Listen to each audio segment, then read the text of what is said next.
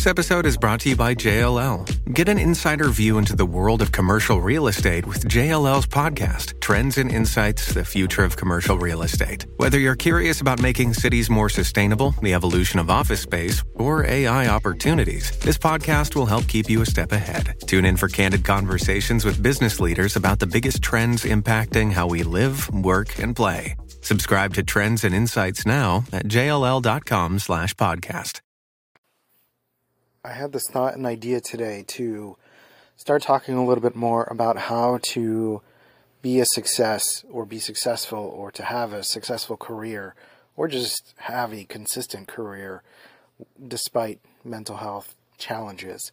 Now, the challenge I'm having with wanting to talk about this is, first of all, I don't necessarily feel like I've completely solved this. I still am managing this all the time, and I think that's probably the first shift, is that there isn't really, at least in my case, and perhaps in your case too, there isn't necessarily a solution so much as there are tactics, tips, and tricks to manage and be aware of varying levels of mood shifts or mental health needs as you go along.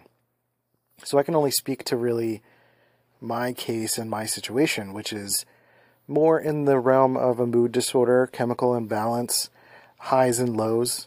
I typically have highs and lows in my work, like intense focus and then a complete crash for, really, if I'm being honest and tracking it, it can be like 2 weeks of feeling pretty inept and not able to do much. And that has been a massive challenge throughout my career. I mean, I talk about it all throughout this podcast, over the 500 episodes of it. And so there are particular episodes about particular things. You can go through the catalog and try to find some of those. But largely, I have dealt with a lot of test iterating how I feel in certain situations and which things I can be honest about and which things I can't really be honest about. So, for example, it does help when you get hired at a job to express some of the mental health needs that you have, that there will be times where I'm not on my game and I might need to go for a walk, or I need some, I've expressed the need for some freedom to take breaks when I need to. And that there may be times where I completely crash. So if there are opportunities to work from home, those are usually helpful to have a little bit more freedom and flexibility in getting the work done. But it's important to actually make the promise of getting the work done and finding the time to get the work done, even if it's at your own pace, in your own environment, and in your own way.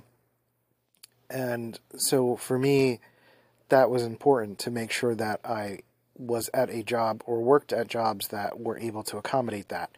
And some very much aren't, especially if you're freelancing and you work with some clients who are very needy or assertive or aggressive about the hours that they need your attention for, or being very much on you about details and responses and managing your time in a much more minute way.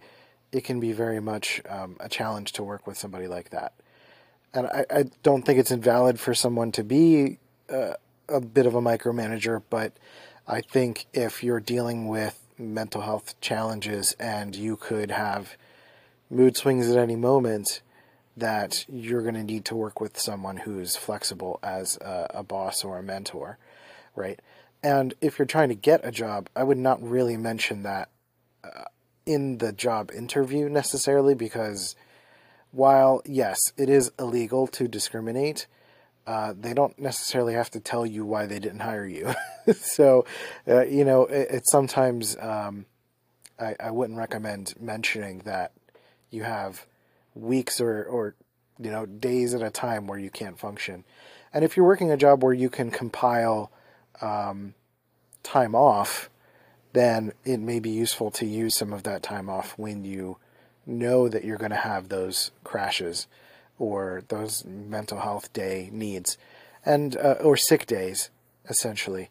And I think that's another tip or trick, is that if you do have sick days at a job, that you can use those sick days for mental health days.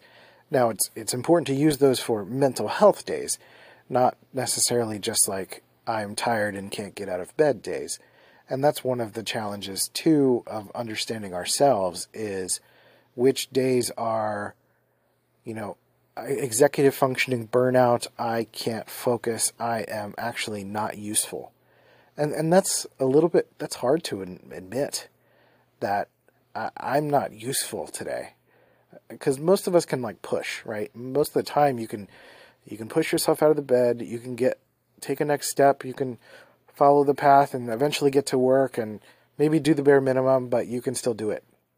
But there are days when you're just I am actually just going to get in the way. And that's usually that was my measurement for when I worked at a job of when I would take a mental health day is this is a day in which I am going to get in the way. And while that doesn't sound like something that's going to get you closer to success, it actually shows responsibility and it shows reliability for your ability to perform when it's time for you to perform, right? So I'm of the mind that, yes, because I have had mental health challenges, I've felt this need to overcompensate when I do have the time to focus. And usually I'm looking for tools and tricks in my own trade, whether that's keyboard shortcuts or automations, or I've sometimes used virtual assistant services. I have dyslexia, so I seek out tools like Natural Reader, which is an extension on Chrome, to allow for it to read out emails to me, stuff like that. Right now there are AI tools, showing up that'll be incredibly helpful. Things like GPT that can summarize an email for you or something like that, right? Or write an email that maybe you're too burnt out to write, but you can maybe write out some of the bullet points and have it fill in the rest, and then just do some editing or try to change the tone to fit your voice or something like that. So I think that's incredibly valuable these days to be able to do that sort of stuff. So lean on those tools should that be relevant to your career and situation, right?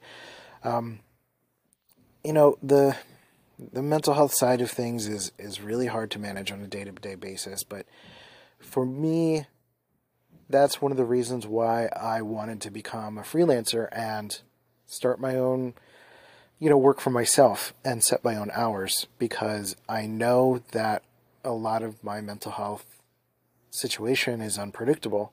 So I have to do a couple things.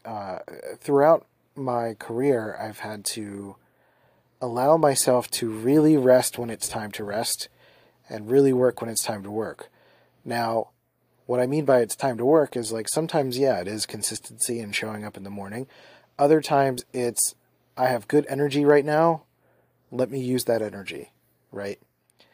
And not abuse it, but allocate a few hours a day, whenever is the best hours that you have. Just really thinking about when are typically my best hours.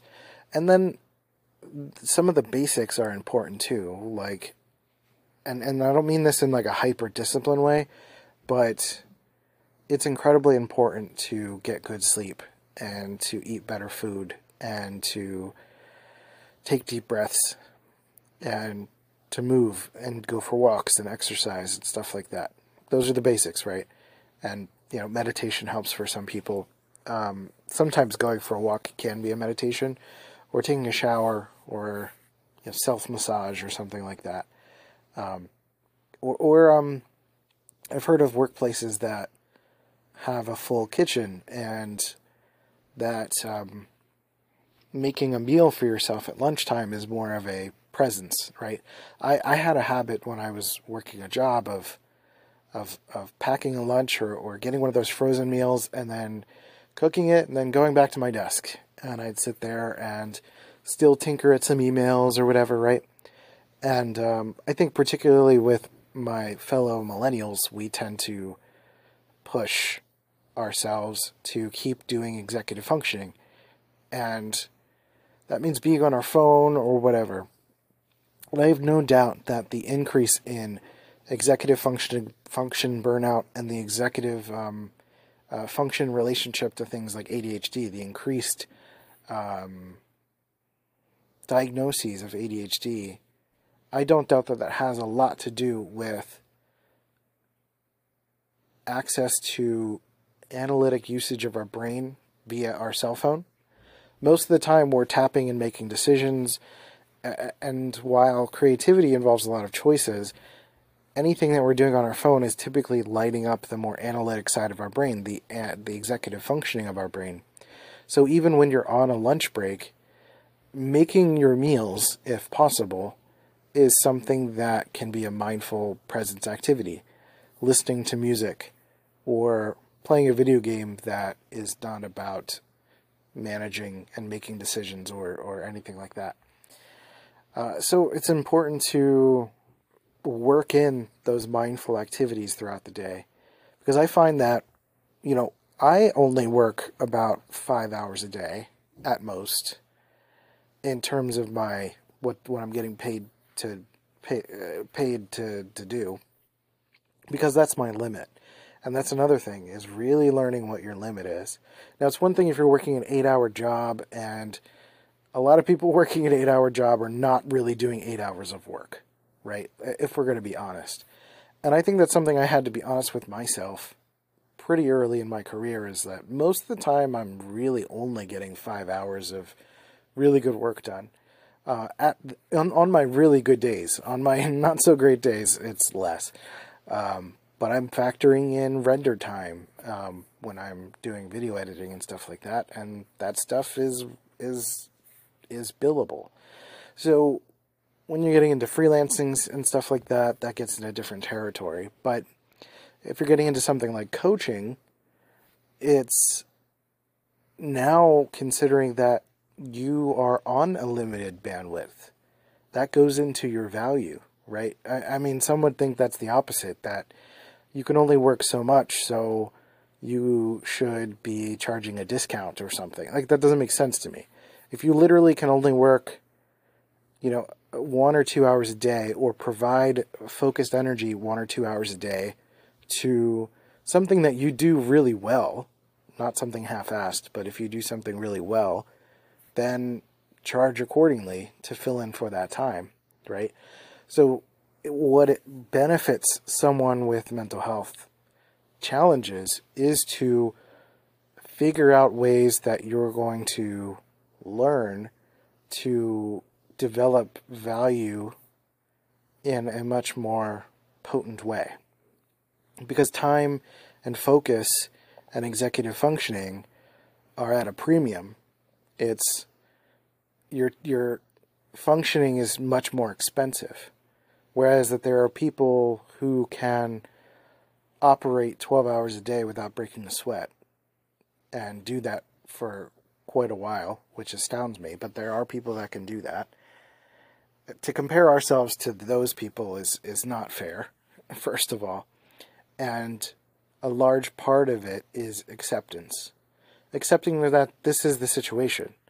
That, yes, you will have growth stretches and you will be able to expand your capacity to some degree, but there are limits for certain things. Like, I find that my analytic limit is, again, like 4 or 5 hours of doing podcast editing and graphic design and all of these tasks that when I've started to take on other projects to add on to that, to make ends meet and to make extra money, I just fumbled the ball because I'm just burnt out by the end. Like, I'll work from 9 a.m. to 2 p.m.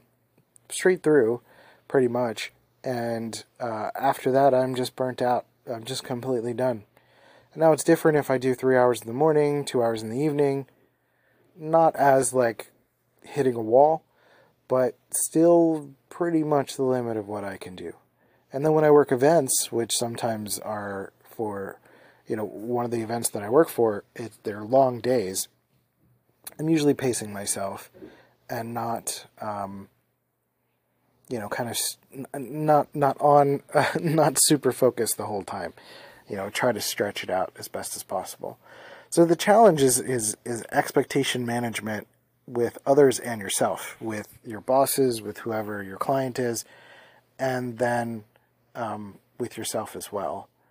And then I think something like I talked about recently, the 4 subtypes for the Myers-Briggs types. I think that's incredibly valuable to know if you're a person who is really interested in trying to build a scalable business, because in that case you can start to outsource things to people and start to build that way. Or if you're someone that is a solo creator, leaning on someone who is scaling, someone who is building a platform, or something where you maybe don't have to do as much administrative work, that you can, do your craft and find the right people that usher you. And, or are you someone that needs consistency in a 9-to-5 job? But because you desire that consistency and you have struggles mental health-wise with your consistency, I think it's going to be important to build positive relationships with your business over time, or with the company that you're working for over time, so that they can be more accommodating to you. And then with consistency, I think you'll have time to make adjustments to what your needs are. It could be adjusting the hours that you work. It could be working at home. You really have to advocate for yourself. And I think that's a major component that I'll come back to in a second. Or are you someone that, builds one-to-one relationships, and you are more of a coach or more of a behind-the-scenes person or an HR person, and really need support emotionally from a therapist or from someone to talk to on a regular basis to keep you at your best, And then I guess the last thing that I can think of right now is that advocating for yourself. Like, really, it's about taking personal responsibility. And that's one of the things I wanted to talk about in this podcast, is that idea of daily mental health management, because, you're not in therapy every day or every moment of every day. We spend every moment of our lives with ourselves. And if we are not going to advocate for ourselves, who will? So there are ways to ask for things where you're not going to put your job at risk. Now, the challenge, though, too, is that if you put out a request and then you find out that they say no and they don't care, then that's going to reveal to you that you need to find something else, probably, and find people who do.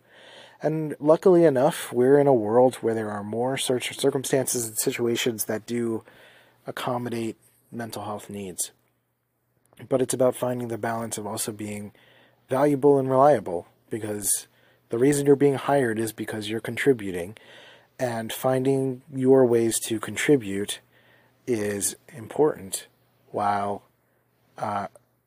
developing the social credit to be able to cash in when you need to and take the breaks when you need to. So advocate for yourself. Take the sick days that you need. You do not need to say what disease you have. You can just say that I'm not feeling well. You take vacation days. Find the balance of executive functioning and holistic functioning, getting into nature, exercising, mindfulness, cooking, or listening to music, not being on your phone when you're not working. Really reserve your executive functioning for the work that you're doing, and otherwise do other things. And, attune to your style, attune to the hours that you can work, and figure out which times of the day are you most focused and alive. And I think when you can think about those things, you can start to really design your life. And I think it's imperative for anyone dealing with mental health challenges to really think about designing your life. Not just defaulting to the 9-to-5, though you might have to do that for a while. You might have to push a bit, which is unfortunate, but it's what needs to happen. And in that push, you sort of figure out where your limits are.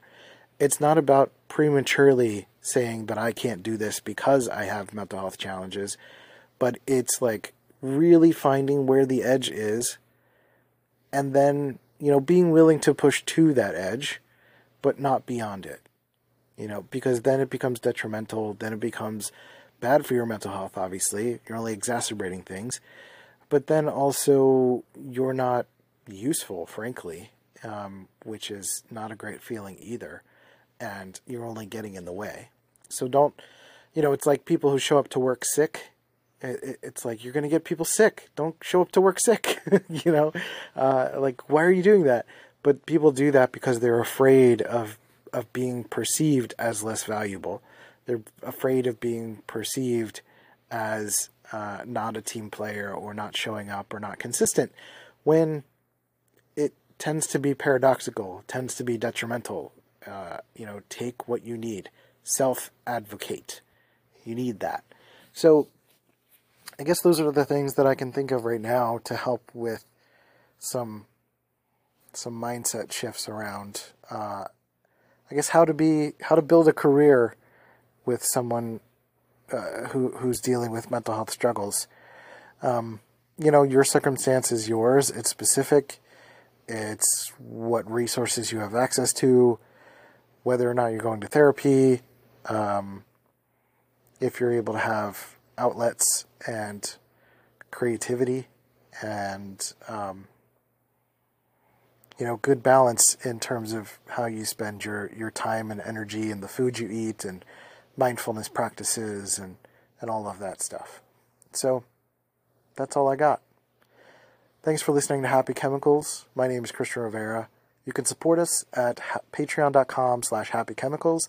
And I also have a book called Happy Chemicals, A Neurotic Memoir, which is all about me sort of spewing my mental guts about some of the mental health stuff, but also my relationship to my inner authoritarian and sort of letting my ego do some weird talking.